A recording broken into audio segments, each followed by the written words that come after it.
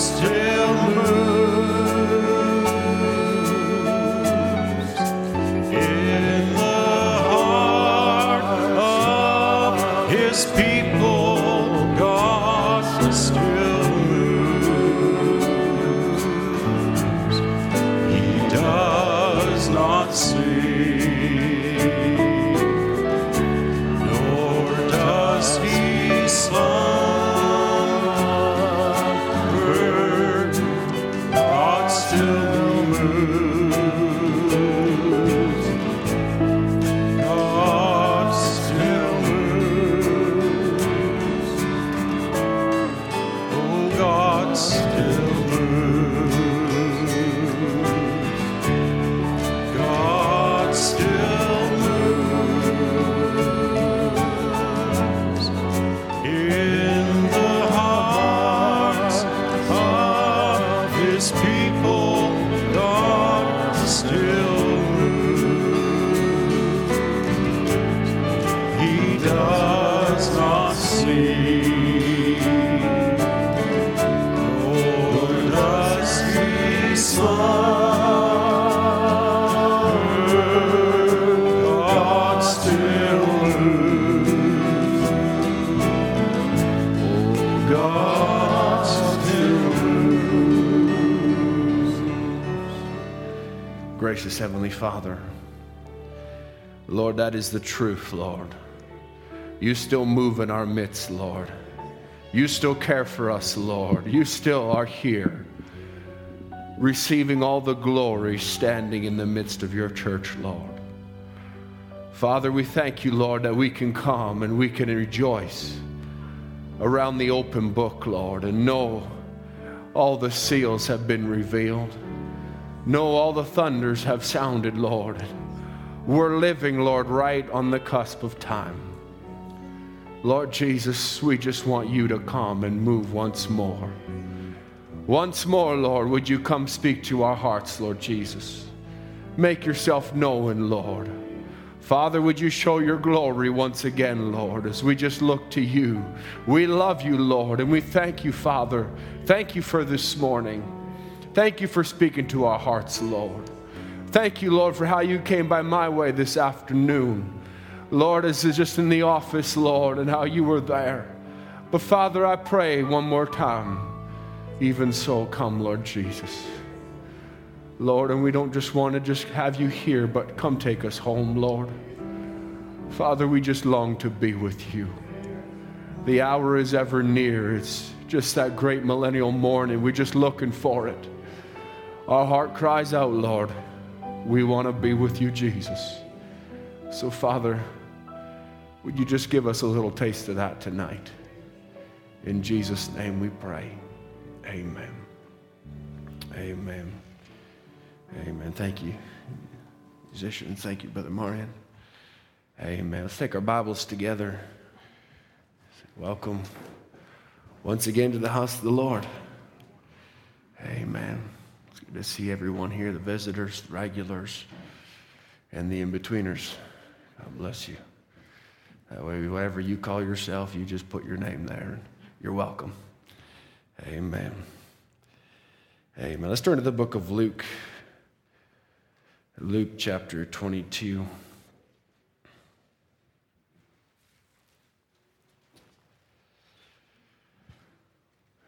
Amen.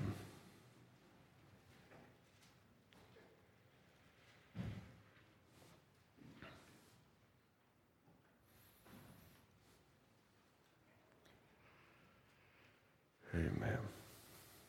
Well, we sure appreciate it. Brother Ed said the specials tonight. I was rejoicing. Brother Cook, I appreciate that prayer tonight. God bless you. Amen.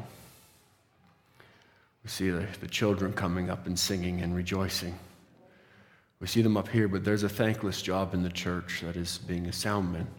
That also the soundmen have brought their children to help out with that. And God bless you, Brother Jeff, Lily Elliott. Amen. We appreciate what you do for the kingdom of the Lord. Amen. Luke chapter 22, verse 46. It says, and said unto them, let's just back up to one verse there, Brother Ethan. is when he rose up from prayer, he was come to his disciples and found them sleeping for sorrow. And said unto them, Why sleep ye? Rise and pray, lest you enter into temptation. And while he yet spake, behold, a multitude, and he that was called Judas, one of the 12, went before him and drew near unto Jesus to kiss him. Amen. May the Lord add his blessing to the word. You may have your seats.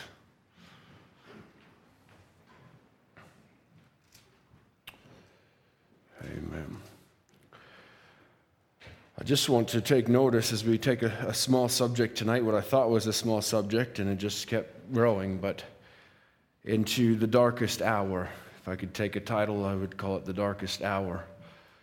And here we have Jesus, as we know, and it would be something we'd read very often as Christians, and it's very dear to our hearts. Jesus, as he's coming to be betrayed, and he becomes arrested, and we know he was betrayed by Judas and how it all happened. But here he's in the Garden of Gethsemane, and he would pray, and he would go 3 times, and he would pray. And he would come back and find his disciples sleeping. In another place in Mark, it would record and say, truly, the spirit is willing, but the flesh is weak. That's right. But I want you to notice, he says, why sleep? They were sleeping for sorrow. It wasn't that they were just sleeping because of something, but they were sleeping for sorrow. There was something in their hearts that was heavy, something that was burdensome, but still it had overtaken them, and they would just sleep, and they were tired because of it. They were weary because of it. And we find, he says, why sleep ye? Rise and pray, lest you enter into temptation. And I want you to notice this is right at the cusp of the change of dispensation. This is right at a time where Jesus knows the hour's come. The time is here. And it says even while he yet spake, the multitude came. While he was yet admonishing them, yet while he was speaking to them, they were coming to betray him. They were coming to arrest him. But in his last words to them before he was arrested was, why do you sleep? Rise and pray lest you enter into temptation. There has to be something going on. Pray lest you enter into temptation. Just how to be sure that you would not fail in the hour of temptation. In other words, there's coming a temptation. There's coming something upon them. And this word, temptation, is actually, if you take it back and look into the definitions of it, is the putting of the proof. Or the solicitation of proof because of adversity. In other words, pray lest you enter into trying to prove what you believe by your own reasoning. Or lest you begin to question the word of the Lord. Pray. There has to be a relationship there. In solicitation, he says, that solicitation, that temptation, that will come. But he gives you an immediate weapon against it where he says, there is temptation, but there's a way to escape it. There's a way to overcome it. There's a way to do it, and it's not by sleeping. It's not by just being lackadaisical, but rather it's by praying. It's by entering in.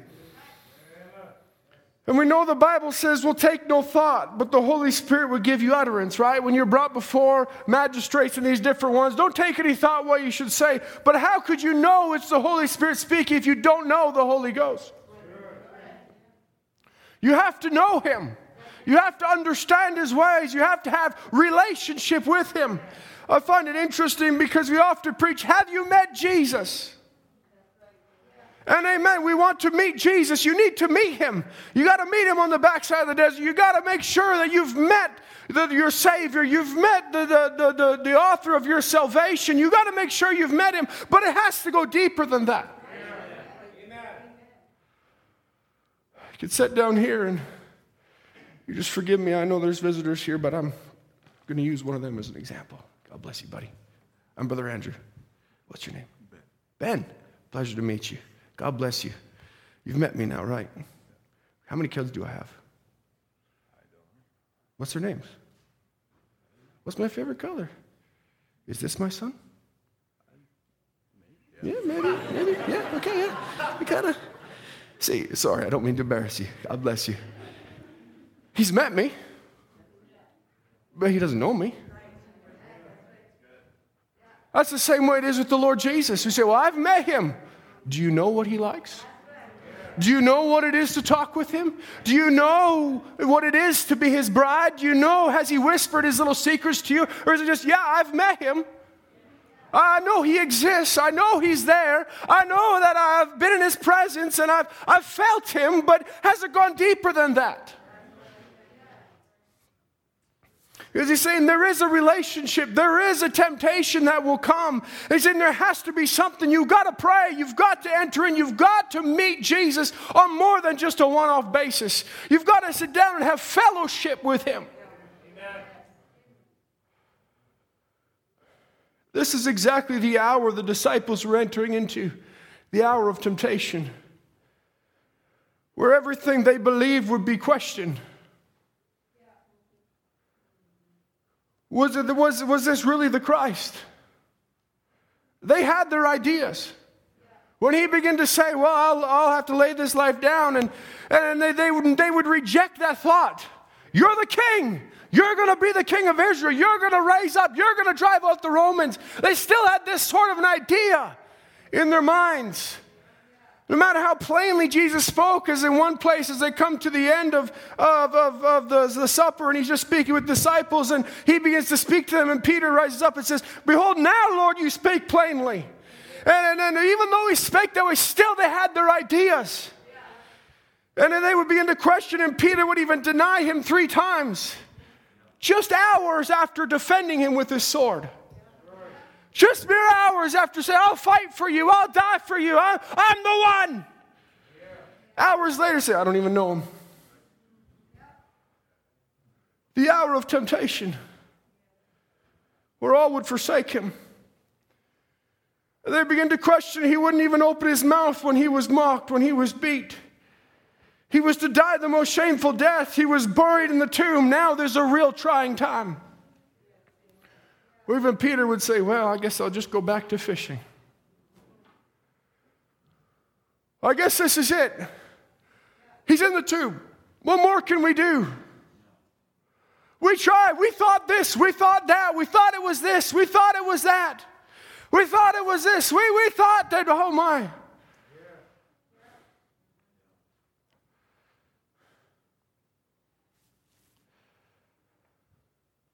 But what did Jesus ask them to do? Rise and pray. Have a relationship. He says, the time is changing here. I won't always be here for you to just ask. But I will be here for you to just ask. Because yet a little while and the world seeth me no more. Forgive me, I don't usually do this to bring my church age book, but I was going to put it in my notes. I thought I'd like to just read it right out of the church age book. As it's in the Philadelphian church age in Revelations 3 and verse 10, it says, I will keep thee in the hour of temptation, which shall come upon all the world, and try them that dwell upon the earth. That's a scripture. That's true. There's coming an hour of temptation that will try everyone, all them, try them that dwell on the earth, upon all of the world. Then Brother Branham goes on to say the verse is not a declaration that the true church will go into the tribulation. It's not what it means. If it meant that, it would have said that. But it said, I will keep thee in the hour of temptation. Now this temptation is exactly like the temptation in Eden. It will be a very inviting proposition, held up in direct opposition to God's commanded word. And yet, from the standpoint of human reasoning, it will be very right. Oh my. So enlightening and life-giving as to fool the world. My goodness. So life-giving, so enlightening. Only the very elect will not be fooled. And the temptation will come as follows. The temptation will come as follows. He begins to just spell it out, and he says the ecumenical move that was started on what seems such a beautiful and blessed principle He puts in parenthesis, fulfilling Christ's prayer that we all might be one.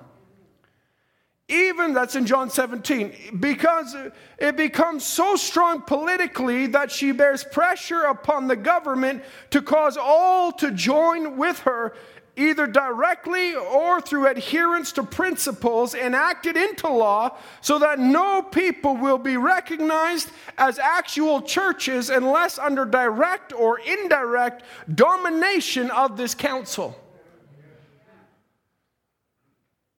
Little groups will lose charters, privileges, etc., until they'll lose property, and catch this next one, and spiritual rights with the people. Not natural rights, spiritual rights. It says, for example, right now, unless the local ministerial association approves in many, and he goes on to talk about how the example that he lays out, and how that you have to be voted in by a Trinitarian ecumenical move in order to even be a chaplain in the armed services or in hospitals. You have to agree with their ideologies. But he says, as this pressure increases, and it will be harder to resist. For to resist is to lose privilege. And so many will be tempted to go along, for they will feel, listen carefully, for they will feel it is better to serve God publicly in the framework of this organization than not to serve God at all publicly, but they err. So you might have to serve him behind closed doors. But that's better than to compromise and have a public testimony. To believe the devil's lie is to serve Satan. Oh my. Even though you may want to call him Jehovah, but the elect will not be deceived. Furthermore, the elect will not only be kept, but as this move becomes the image erected to the beast, the saints will be gone in the rapture. Oh, hallelujah. As this move begins to take on its final form, the bride goes up.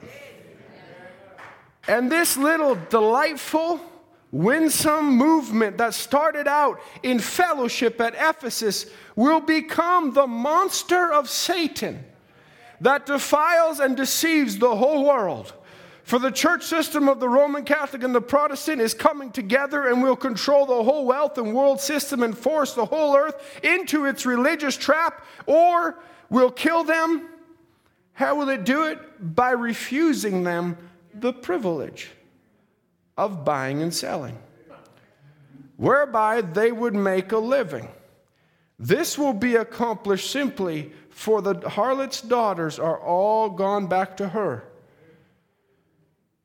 And in the meantime, Rome has acquired nearly all the supplies of gold, and the Jews the bonds of paper. But at the right time, the harlot will destroy the present-day money system by calling in all the paper and demanding gold. With no gold, the system fails. It's all set up, saints. All the pieces are right there in place. You say, well, what's waiting? It's just waiting on us. It's just waiting on the bride to recognize who she is, for her to get right in her place, for her to so become a representation of Christ till she goes up. Oh my. And the whole church, harlot church, will take over the whole world. I want to go back to the temptation for a moment and deal on, talks about in the Laodicean church age in paragraph 167, if you're wondering. It says a quick look at those scriptures which involve the Lord Jesus overcoming will bring out the truth of this proposition. He says in Matthew 4, wherein Jesus is tempted of the devil, he overcame the personal temptations of Satan by the word. And by the word only. in each of the three major trials that corresponded exactly with the temptations of the Garden of Eden. What did he say back in the Philadelphian church age? What would that temptation be? Just like it was in the Garden of Eden. And now he says, how did it correspond with Jesus? Just exactly the way it was. What was it? The lust of the flesh, the lust of the eye, and the pride of life. Now this gets very, very personal. And as I was studying into this, this just began to come this way. So I trust it's okay with you. If it's not, well, it was okay with the Lord, so here we are. God bless you. I hope it's a blessing to you. But it was a blessing to me. But here it comes in this way, and I feel, quite often we overcome these things in stages. We're going to say, well, the lust of the flesh, Brother Andrew, I feel I've overcome that. The lust of the eyes, by the grace of God, I've overcome that. Those things don't bother me anymore. Now it comes down to the pride of life. What if you can't have that new truck?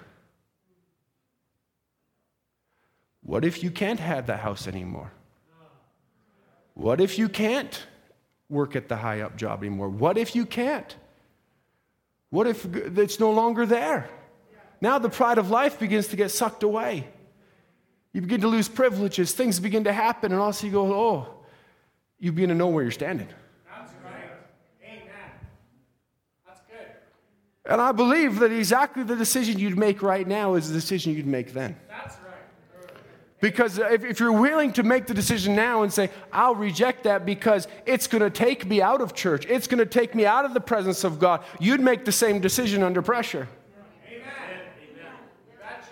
This isn't to put you in a place where you say, oh, what would I do? No, what would you do now? Right. Would you serve God now? Would you choose Him over everything else? If you do that now, you'll do it later. Amen. And just stay strong on the Word of God. Amen. But it says in the pride of life, Jesus overcame by the word. Eve fell by a personal temptation of Satan by failing to use the word. By trying to think she could use her own way. She could use her own ideas. She could use her own thoughts. Step out from behind the word. It wasn't that she didn't use anything. She used her reasoning. And she fell by it. But Jesus, by using the word. Adam fell in direct disobedience to the word, knowingly. But Jesus overcame by the word. And right now, let me say this, that it can only say this is the only way to be an overcomer. Also, it is the only way that you can know if you're overcoming. Because the word can't fail. Heavens and earth will pass away, but the word of God will never pass away. The word of God will never fail. Not one jot, not one tittle, not one punctuation, not one letter, nothing. He says, now notice again how Jesus overcame the world systems of religion. When he was repeatedly badgered by the theologians of his day, he constantly applied the word. He spake only what the Father gave him to speak. There was not a time when the world was not utterly confused by his wisdom, for it was the wisdom of God. Oh, praise God. That right there catches so many people. I've been caught there before too. I'll be honest with you. When you speak the word and someone says, I don't understand it, you're going to have to break. And then you find yourself in this hour-long conversation where you're trying to explain God. You can't explain God. That's right. If they're not predestinated to receive it, they won't receive it. But it wasn't a time, Brother Branham says, they weren't utterly confounded and confused by the word of God that came forth from Christ, but yet it was the truth. And those that were predestinated to see it, they saw it. They received it. They got a hold of it. They lived it. They were there on the day of Pentecost. 120 of them. They received the baptism of the Holy Ghost. It's not our choosing, it's His. It's up to us to keep the word of God. In his own personal life, contending with himself, he overcame by obedience to the word of God. As it says in Hebrews 5, verse 7 and 9, it says, who in the days of his flesh, when he had offered up prayers and supplications with strong crying and tears unto him that was able to save him from death, and was heard in that he feared. Though he were a son, yet he learned obedience by the things that he suffered. And being made perfect, he became the author of eternal salvation unto all them that obey him, the word. Forgive me, I want to go a little bit further here, but he says, what was he obedient to? The word of God. Now then, there will not be one person who will sit in the throne of the Lord Jesus Christ unless he has been living that word. Your prayers, your fastings, your repentance, no matter what you present to God, none of that will gain you the privilege of sitting on that throne. It will be granted only to the word bride. As the throne of the king is shared with the queen because she is united to him, so only they who are that word, even as he is of that word, will share that throne. Oh, hallelujah. It doesn't matter, as I spoke a couple Wednesdays ago, you can have so much to offer to God, but if you don't have relationship with him, if the word of God isn't living in you, it's not going to do you any good.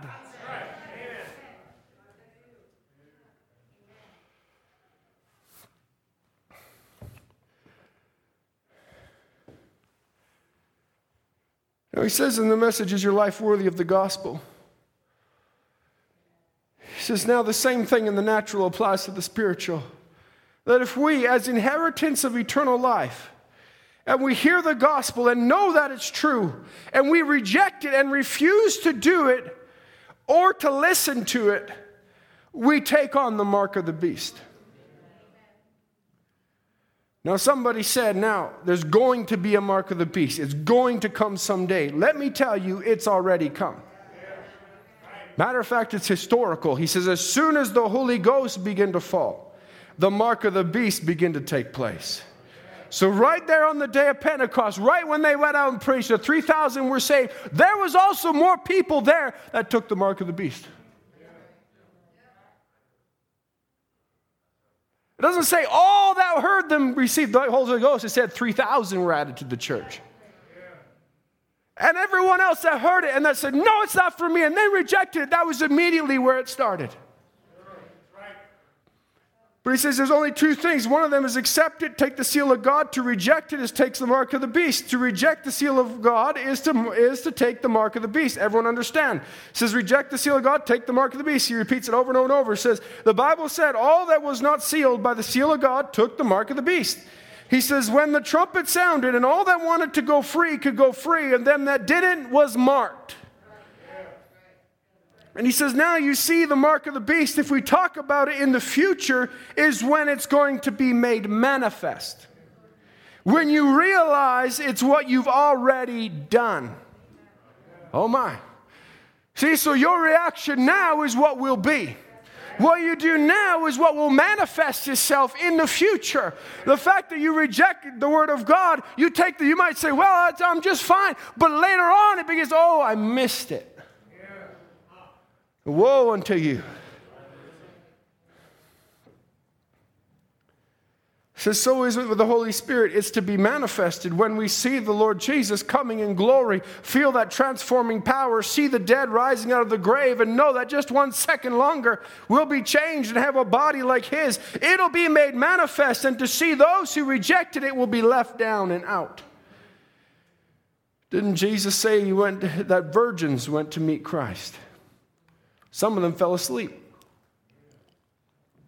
Some on the first watch. Second, third, fourth, fifth, sixth, seventh watch. But in the seventh watch, then came forth the sound, behold, the bridegroom cometh. Go you out to meet him. And the ones that were sleeping awakened, and all the age back to Pentecost woke up from the seventh age and seventh church age all the way back through, woke up. And these were in this church age a living. They were changed and they went in. But at the very time they went in, the sleeping virgin come and said, we want to buy some of your oil. Yeah. And they said, we got just enough for ourselves. Go to them that sell it. And while they were trying to receive this oil, the bridegroom come. There's never been a time in the history of the world He says that the Episcopalians, Baptists, Methodists, Presbyterians, the papers are full. The religious papers are praising God. And you know what? This is way back in 1963, and it's still the same today. You can still get Focus on the Family, and they're rejoicing. And you can still get other magazines and other articles, and they're rejoicing over this great moving of God. You could go on YouTube, and you could watch great youth revival services. Oh, praise the Lord, we had the Holy Ghost before the organ came. That's what they're preaching, honestly. I went and listened to it. I was confused, too. But he says these are the sleeping virgins that are now trying to receive Pentecost, trying to receive the Holy Ghost. And don't the people realize that it will not happen according to the Word of God? While they were trying to come back, and the bridegroom come and took away the bride, and they were cast into utter darkness for judgment because they rejected their invitation. All peoples are bidden to come. God in every age has sent out his light, and it's been rejected. And now today is no different than any other day. To reject the day of the visitation, when God is making a visit to the church and to the people, receive it then.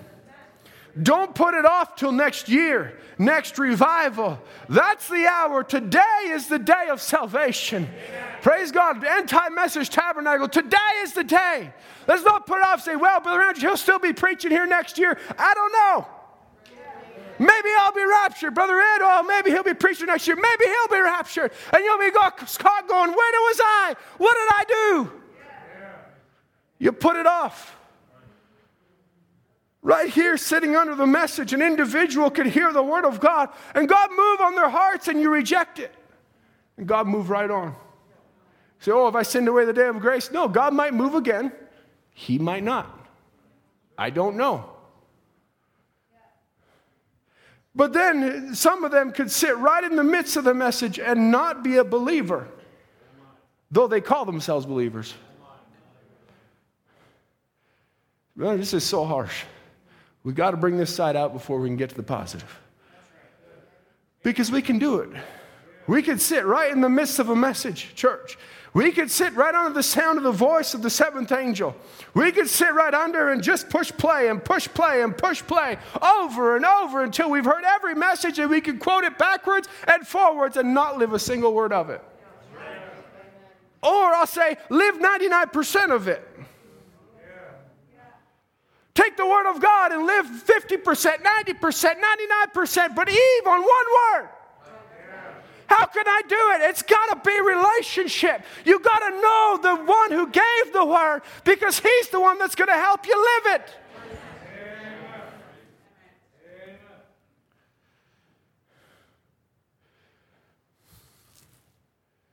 I'm so glad that in this dark hour, Jesus is walking along with his church, showing himself alive. This, in 1957, he's preaching this, and then Jesus came. In 1956 is when America as a nation rejected the gospel. But right now he's coming along and says, this is the darkest hour this world has ever seen. Since the dawn of time, never has it been like this. Never has it been so separated. Never has the church been so torn to pieces. Never has it been so denominationally eat up. So many differences, so many sensations and things going on in the church.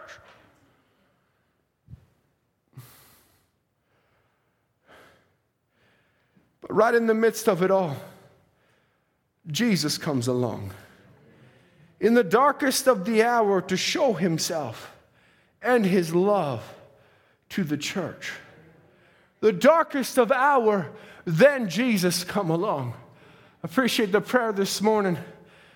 Brother Wahlberg, Brother Blaine, will you pray, Lord, help us to love our brother and sister more than we love ourselves. Amen. Help us to love one another and prefer them more than we prefer ourselves. Help us to love that way and not be caught up and so separated and pushy and jealous and all of these envies and things going on. But let us put our brother before ourselves and say, Lord, remember them. He says in Elijah and the Meal Offering, 1960, he says, maybe it looks awful dark now, But he says, sometimes we're taught it's always darkest before day. That it's at the darkest hour of the night when the morning star shines. It's reflecting the coming of the sun. Notice how he changes he begins to look at, he says, the morning star. Not just the moon, he says the morning star begins to shine. And it's reflecting the coming of the sun. In Watchmen, One of the Night, Brother Branham would say, now, that's what the church is supposed to do. Reflect the presence of God while the sun is gone. But when the sun comes up, the moon's gone. But just before day, did you ever notice? Just before day, the moon gets real pale. And it goes out. And I tell you, the church has already turned pale. It's anemic. It's gone away from the blood, gone away from salvation and the Holy Ghost and the teaching of the Word. And it's become anemic. Even the message church. Not the word bride. Even the message church that would sit and listen to the anointed word and not receive it. But there is a bride, because there's been churches. There's been bride's bride, but there's coming a bride, and I believe she's sitting right in front of me. There is a bride that will not be deceived, that will take a rapture, that will get caught up, that will not become anemic. Why? Because she's gone beyond that. He says it goes down when that happens. The sun is approaching. And the darkest hour of the night is just before dawn. Science claims it's the night and the sun approaching, pressing, coming on and pressing, congealing the night and the night together, because it knows that it's got just a little while until the day will break. Why is it so dark? Why is the devil roaring about like a roaring lion, going about seeking whom he may devour? Why is he so hard? Why is he pushing and pushing? Because the sun's rising. Because the sun's breaking over the horizon, and there's a morning star that's shining brightly. Oh, hallelujah. Just before daybreak, it comes out. What comes out? The morning star. What does the morning star mean? He stands alone. He's God's watchman. He stands in the tower alone. The rest of the stars faded. The moon's gone. Just before the break of day, the sun begins to shine against the morning star, and it reflects the true light of the true sun that's just ready to shine. What is it, the morning star? The church of the living God today, who's the watchman of the tower, warning the nations and the people. It stands alone. A man that stands for God stands alone. But what's he doing? He's reflecting the same light of the SON that went down years ago, and it's rising again. What is that true church's ministry? What's he saying? I thought the moon, that was the bride, and it was reflecting, up to a certain point. But now he says, right at the break of day, that moon has become so anemic, it goes down. He says, but there's a bright star. It's so far beyond the world. It's so far gone out there. It's a mystic to the world. They think it's some distant galaxy and they can't understand it, but it's always the same place. It's always sure. It's always there. What is it? It's the true church. It's the bride of Christ in this day that stands alone. And that ministry is the ministry of that church, will be the ministry of the SON, because it's the reflection of the same SON power, the same SON light, and the world will know when the sun, SON, rises and what it will look like. What will it look like?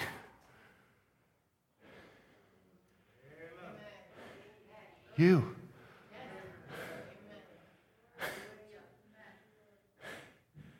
They're waiting for someone with a thorn crown. Holes. They're waiting for something like that. But what will it be? They're looking at it every day.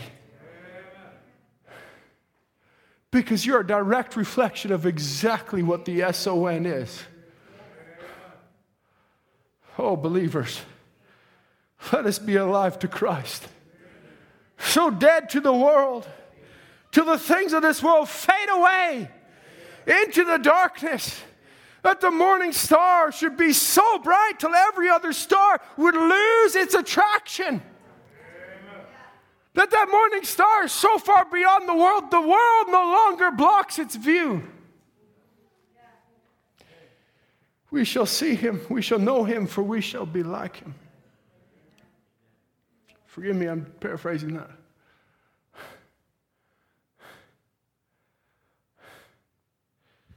Job, Brother Branham would say, notice Job, no matter what went, what gone, what the church said, what anyone else said, he knowed he met God's requirements. How could a man know that? When you got everyone else, he's got his three accusers, they're trying to bombard him and bombard him and bombard him and bombard him, but he knew that he met God's requirement. He wasn't looking at that accuser. He was looking beyond it to the sun. The morning star isn't looking at the world. It's looking beyond it.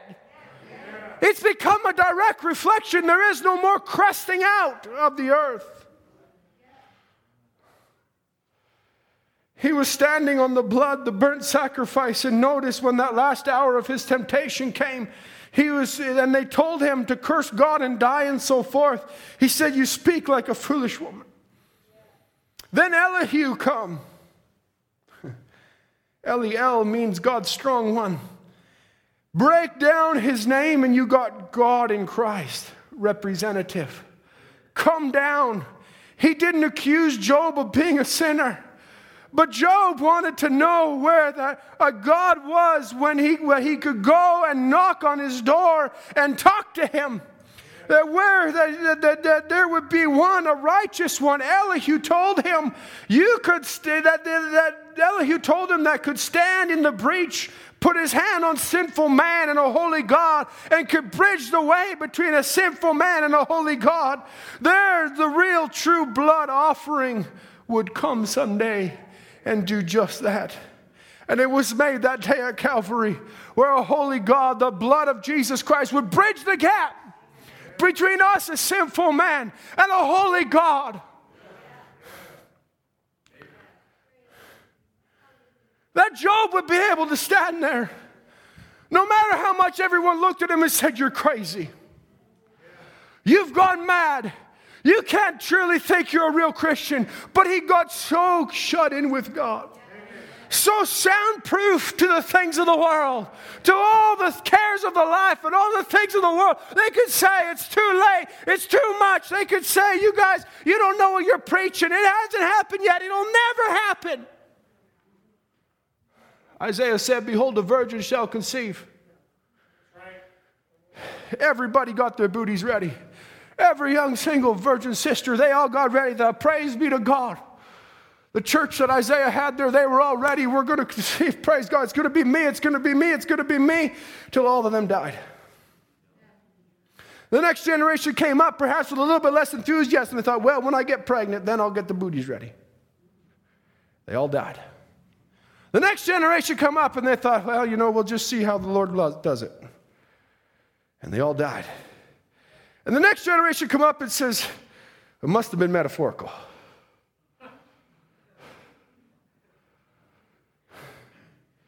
And they all died. Until the next generation come up and they said, I think when he comes, he's going to come riding on a white horse. And they all died. And the next generation come up. They just got further and farther till 800 years went by. Till they had their own idea of exactly how the Messiah was coming. And when he finally come, guess what? Behold, a virgin shall conceive. Hallelujah. God fulfilled his word just exactly as it was written. God's not a creature of time that he looks at it and says, well, I better do it quick because everyone's fallen away. There will be a seed that will receive it. If it's not you, it will be somebody. So put your name there. See, I know that my Redeemer liveth. Though the skin worms destroy this flesh, yet in my flesh I will see God. Because I know that my Redeemer lives. I know that if I die, I've got another body waiting. I know that if I go in the ground, no matter how hard it gets in the darkest of hour, oh, even if he doesn't deliver me like the 3 Hebrew children, Shadrach, Meshach, and Abednego, they were able to tell the king, even if he doesn't, even if I go in there and I'm instantly incinerated like your guards, even if it happens to me, I won't bow. I won't join your world council. I won't go into that thing. I won't accept an organizational life. I won't sit in a message church and reject the advances of the Lord Jesus. I'll say, Lord, come by my way. Praise God. Good. Oh, whom I shall see for myself. Hallelujah. Job wasn't willing to put it to another and say, well, my children's children, they'll see God. I'll see him for myself. I will behold him one day. Oh, when I look upon his face, the one who saved me by his grace, when he takes me by the hand and he leads me through the promised land. What a day! Not just landing my son, but me. Oh, praise God. Not just Brother Ben, but me. Now you're getting to know me a little more.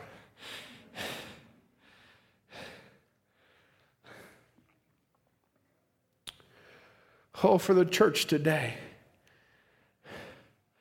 Someone who will stand in the tower. Watchman, what of the night? Oh, my. There's been a lot said about what's going on today. Watchmen, what of the night? Where are we at? Oh, dawn's just getting ready to break. The morning star is shining. It's ready to reflecting the light of the sun shining on the star. It's just the church. Oh, don't you love it, the book of Esther? What did her name mean? Why couldn't she go in and be Hadassah? Why did she have to be Esther? A star. She had to be that to be a reflection of the king. She had to be able, she couldn't just be Hadassah. She had to be Esther. She had to be the Queen Esther. She had to be a star. She had to be something that could be a reflection of the king that could give back.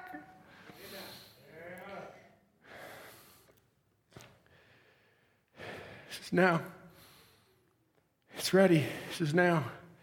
It isn't the church. It isn't the person. It's the sun that's a reflecting on the star. That reflects the sunlight on the earth. It's not the church. It's the Holy Spirit. The coming of the Son of God that's reflecting in the church, that's proving his power. What is it? Rise and pray, lest you enter into temptation. Lest you come and say, where's the proof of what you believe? He's dead. He's in the grave. Show me the proof. But oh, when he's shining and he's reflecting, he proves his power. He's the one doing it. Not a bride that's just out there on her own. He's the one doing the work in her. He's the one that's pulling. He's the one that's at the reins. Oh my, see, he's doing exactly the same thing. The same ministry he did when he left the earth. He's here tonight doing the same thing.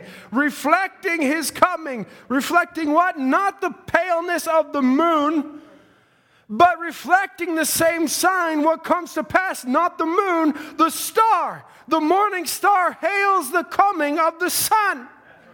Oh, the morning stars, oh, you morning stars, rise and shine. It's time to shine. The coming of the Lord is at hand, reflecting his promise, reflecting the oncoming SON, giving the same signs.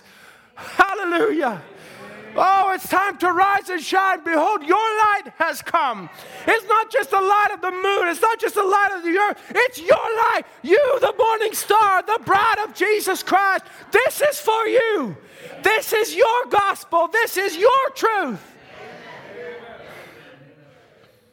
Hallelujah. Jesus said, as it was in the days of Sodom, it'll be the same thing at the coming of the Son of Man.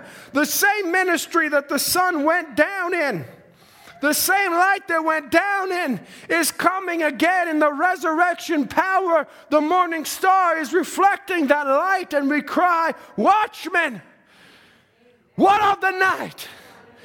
Oh, hallelujah. It's just about breaking day. We're just about home. It's just about that great millennial morning when we'll step from time into eternity. We're just about there at the marriage supper of the Lamb. Watchmen, what of the night? Don't you feel that in your heart? Throbbing over and over. Why? What's happening? There's a rising up higher.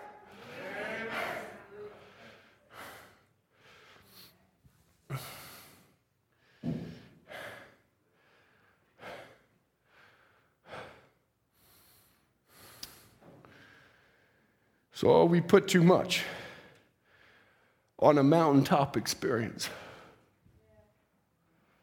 And dancing and shaking and jumping around instead of all night prayer meetings. Down in the valley of decision, where you have to come down there and meet God and really pour out your life until something takes place. We have we've grown fruits up there, but the freeze kills it on the mountaintop. That's right, every time it comes a little cool spell, you've got nothing to rest upon. Oh, Lord. When it comes and all the emotions there and everything's wonderful, and it might not be a special service, it might be a wonderful service where there's rejoicing, there's carrying on, and it's wonderful. It's a mountaintop, rejoice. But he says you can't stay up there. Because pretty soon you come down to a real heart-searching service and you go, I got nothing. You're still up there on the mountain saying, see, this ain't what I signed up for. He says when the emotion is over, it dies down, and the shout's all gone, and the noise cease, then where are you at? Then the temptation comes along, and you can't take it. Oh my, rise up and pray, lest you be taken, overcome with temptation, lest the temptation come, lest you enter into temptation. Not that you be tempted. We'll all be tempted, whether you're praying. I've been deep in prayer and a tempting thought comes. Sometimes that's the devil's favorite time. When he sees you pray, he puts the next clip in. Just starts unloading on you. And you're like, Lord, I just wanted to pray, and all these things just coming. What's going on? He upgraded his mudslinger or something. Why? It's not that temptation won't come, but that you don't enter into it.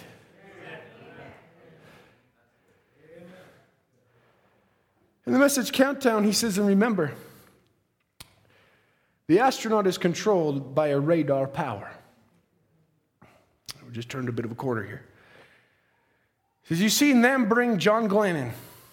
How many know who John Glenn is? All right, good. Some of you, good. I know some of us are just too shy to raise our hands. So, he says, I look down there at Cape Canaveral. There we go. I can say it right. And seen that great big radar thing. I'm going to be honest with you. The only time I've ever heard Cape Canaveral is in the Message. So that's how good my history is. Cape Canaveral. And seen that great big radar thing, and you couldn't see him, the astronaut, anywhere. Nowhere. But you could tell where he was at by the way the radar was pointing. That's where he was at. See, and we got a radar too. It's called prayer. And prayer is the radar power that directs the astronaut. Ask the Father anything in my name, and I'll do it, see? Just watch the way the prayer's going, and you can see the way he's pointing. Amen. Just watch the way the church is praying, and you can see the way the missiles will fly. You can tell the way the astronauts are traveling by the way the church is praying. Oh my, you can tell by the way the astronauts are traveling, by the way the church is praying, by the way we get on our knees, by the things we say, by the relationship that we have. Is it a deep relationship or is it just a surface relationship? You can tell. Oh my. I found it interesting. Compasses. Did you know that compasses work in space? They do. Compasses work using magnetic fields. Here on Earth, a compass would just point towards magnetic north. A compass will align itself with the strongest magnetic field in the region. And I'll say this, that's why we need more than a good moral compass. Because a compass will just align itself with the strongest magnetic pole.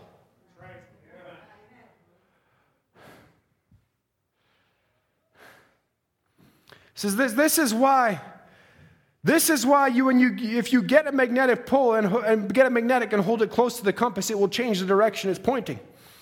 If you take a compass and you take a magnet and you just begin to whirl that thing around, it'll go towards that magnet every time because it's going towards the strongest magnetic pole. If that magnet's stronger than the magnetic pole of the North Pole, it'll pull towards your magnet every time. It says as you leave the Earth, though, and move into the space, the magnetic field will get weaker. Even though the field is weaker, the compass will still align with it, meaning that a compass on the International Space Station would still be a reliable guide to the North Pole.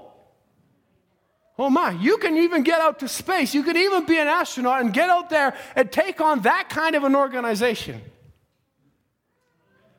called an International Space Station. And you get right out there. I'm smiling because some of you know where I'm going. You get right out there on that space station and you feel like, I'm an astronaut. I've made it. I'm in the International Space Station. My moral compass still points dead north. Praise God. I'm good enough. Hey, I got a really close friend that I still pray for and I still believe for. But he decided to go this way. I sat down with him one time and I said, I just need to know, why won't you come? And why'd you leave? And he said, I don't agree with God's moral compass. I said, wow, yours is better? I said, well, I don't really need to say anything then because you've just challenged God. So best of luck.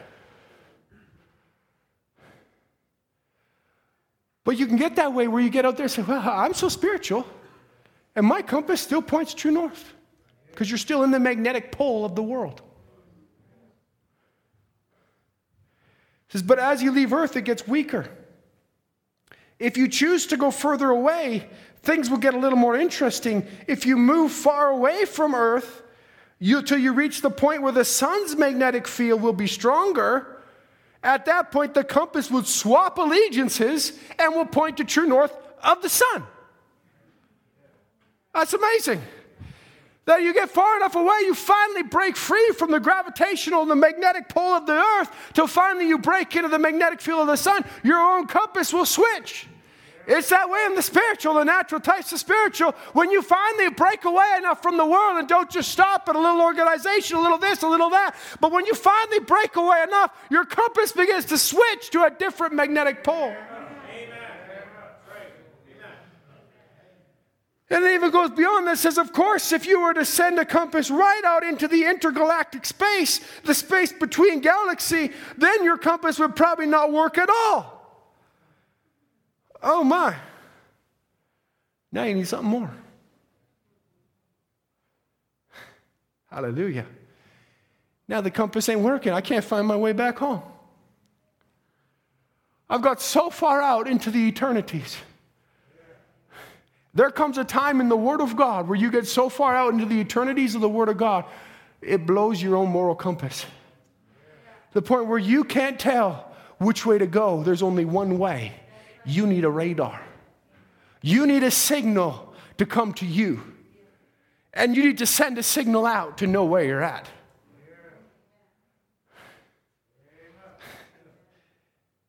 You need prayer. After 40 days,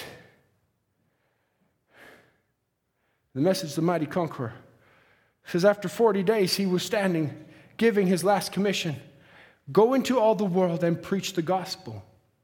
Not build churches, not make organizations, but preach the gospel. He says, these signs shall follow them that believe. In my name they shall cast out devils, and so forth. And he goes on. As he was speaking, gravitation became conquered. There becomes light under his feet. Think about this. Just as Jesus was talking, he began to speak to them, going into all the world. He begins to ascend up into heaven. There comes this way, and then he begins to conquer gravitation this way. There comes light under his feet as hundreds of brethren watching. He begins to move on up, ascending up. Him and the Old Testament saints going on into glory. They went on beyond the stars, beyond the moon, beyond the stars and stars. They come right into the sight of the great city. Oh, what that must have been. Jesus out in front as the great conqueror marching on. And all of a sudden the Old Testament saints come into the sight of that beautiful city, and they scream with one great blast as that shook the heavens, lift up, ye everlasting gates, and be ye lifted up, and let the King of glory come in. Oh my, now what we see, you see, Brother Andrew, that's in the natural. That's where you're seeing a spiritual natural type where you have Jesus going up and you have him going up to the saints and they finally go up into glory. How does that apply to us? Because we in the spiritual are already going there. Do you really believe that? You say, I'm just waiting for this body to catch up to what's already in here because I'm an astronaut. I've gone beyond. I'm way up in the morning star. So what am I looking for? What is my direction?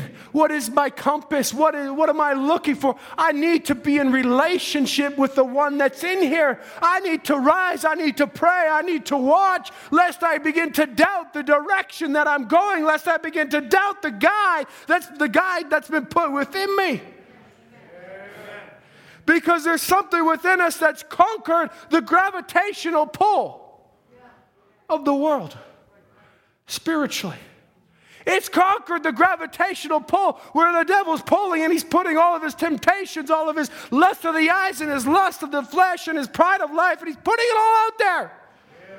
But there's something to real believe. This is, I'm not even interested. Yeah. I've conquered that. Right. Jesus Christ in me has already conquered that. I'm more than a conqueror. I've ascended beyond. The world has no more pull on me. I'm just waiting for this flesh that's stuck, trotting naturally around in this world to break free. He says the spiritual astronaut is controlled by a unit of prayer. I'm over time, must forgive me. A unit of prayer that controls the spiritual astronaut. It keeps him lined up. It keeps him heading right on to that celestial city. What is it? It's prayer.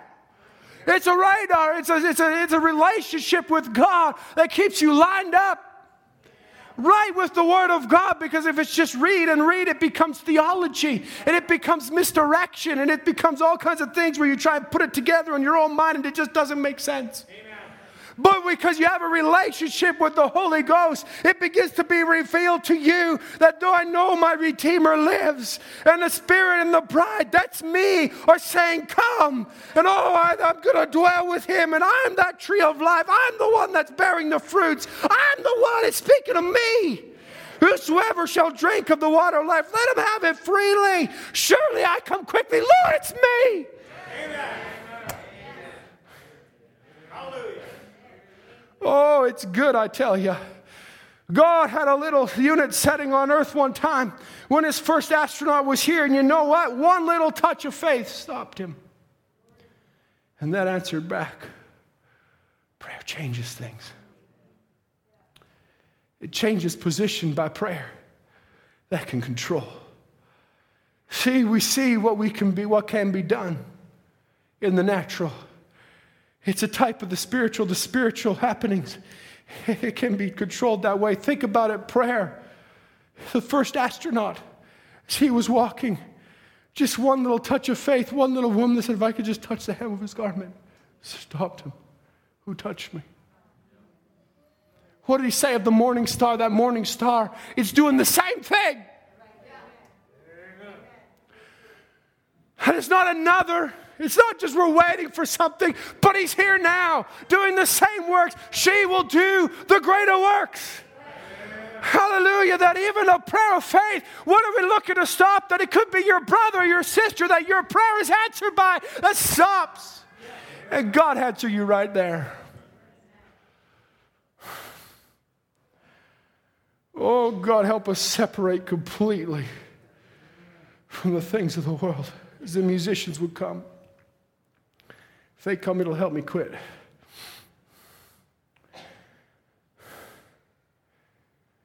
The Branham says in Is Your Life Worthy of the Gospel? He says there's only one church. Let's skip that. Let's go on to this one. He says, the Holy Spirit is not a cesspool. No. The heart is occupied by the Holy Spirit, is full of holiness, purity, thinking no evil, doeth no evil, believeth all things, endureth all things, is long-suffering. What's he doing? If you're full of love, 1 Corinthians 13 is talking about you. Don't fuss then. When the family gets in a fuss, don't fuss with them. Your mother said, well, I haven't nothing to do. I ain't having you go up there, that old church anymore. Well, you go up there now, you're letting your hair grow out. You look like some old grandma. Says, don't fuss with her. Say, okay, mother, it's all right. I love you just the same. I'll be praying for you as long as I live. Now, don't fuss. Temper breeds temper. First thing you know, you grieve the Holy Spirit away from it. You'll be fussing back. Then the Holy Spirit takes its flight. Temper breeds temper. But love breeds love. Amen. Be full of love. Jesus said, this will all men know you're my disciples, when you have love one for another. That's the fruit of the Holy Spirit. Love. And love brings joy and peace, long-suffering, gentleness, meekness, patience. Let love be without dissimulation. Let's stand to our feet.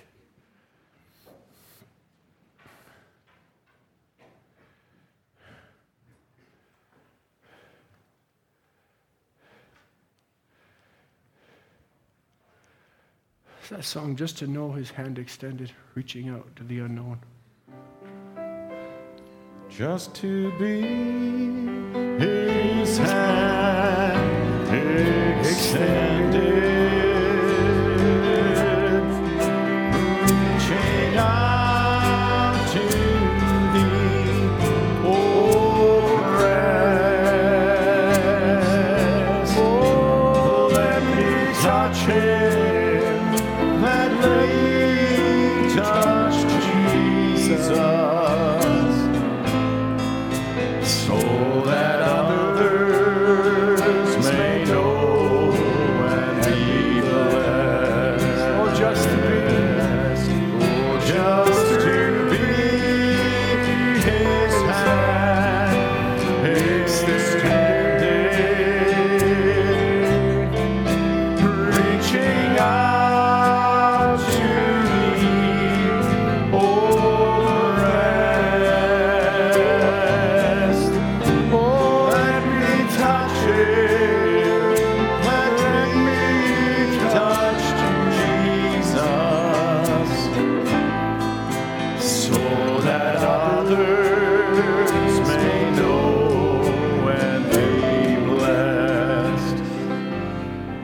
Bow our heads together.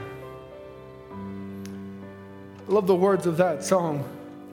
Let me touch Jesus so that others may know.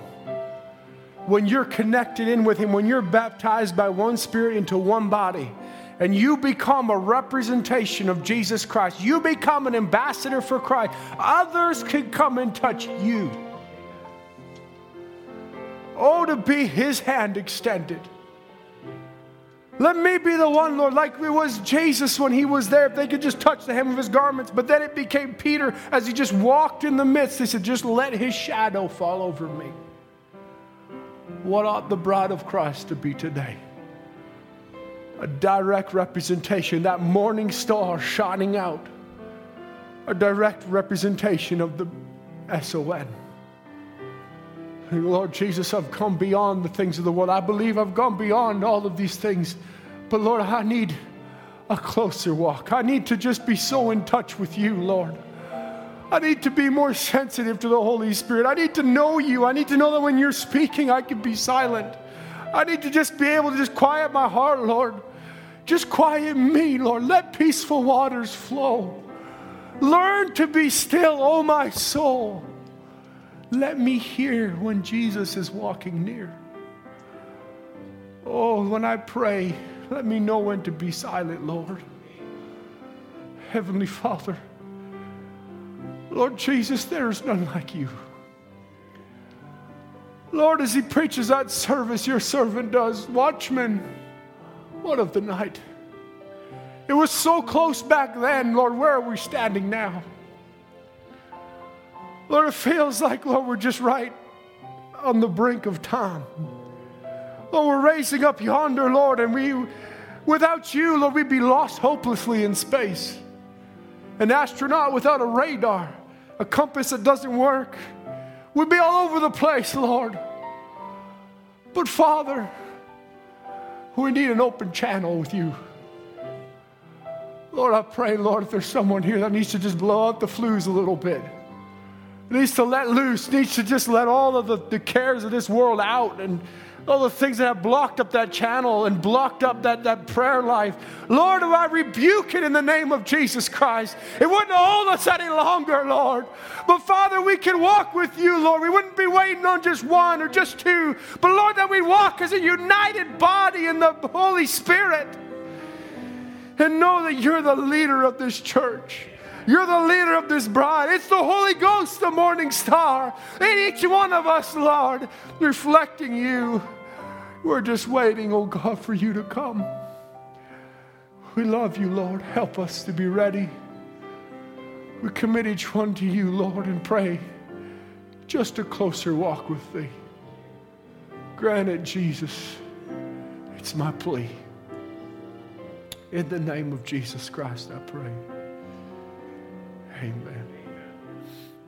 Amen. Amen.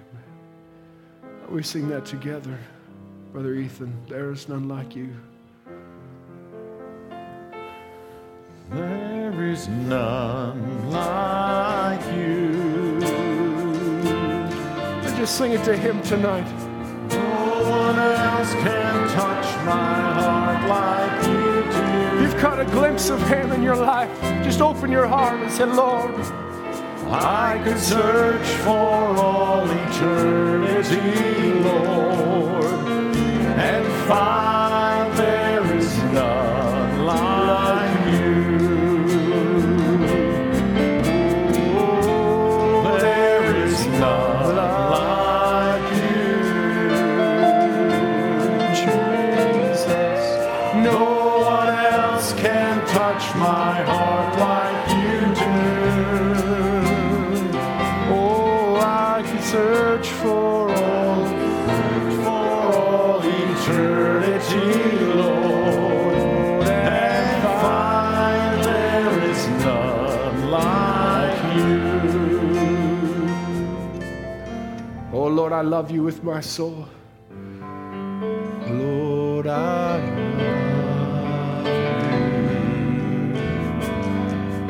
you with my soul.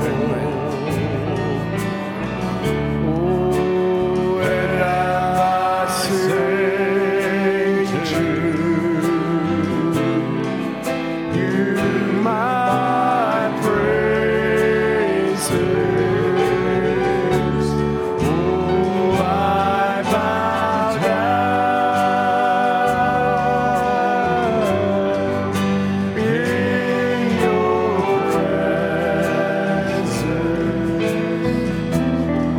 Oh, Lord, I love you with my soul. Sing that once more.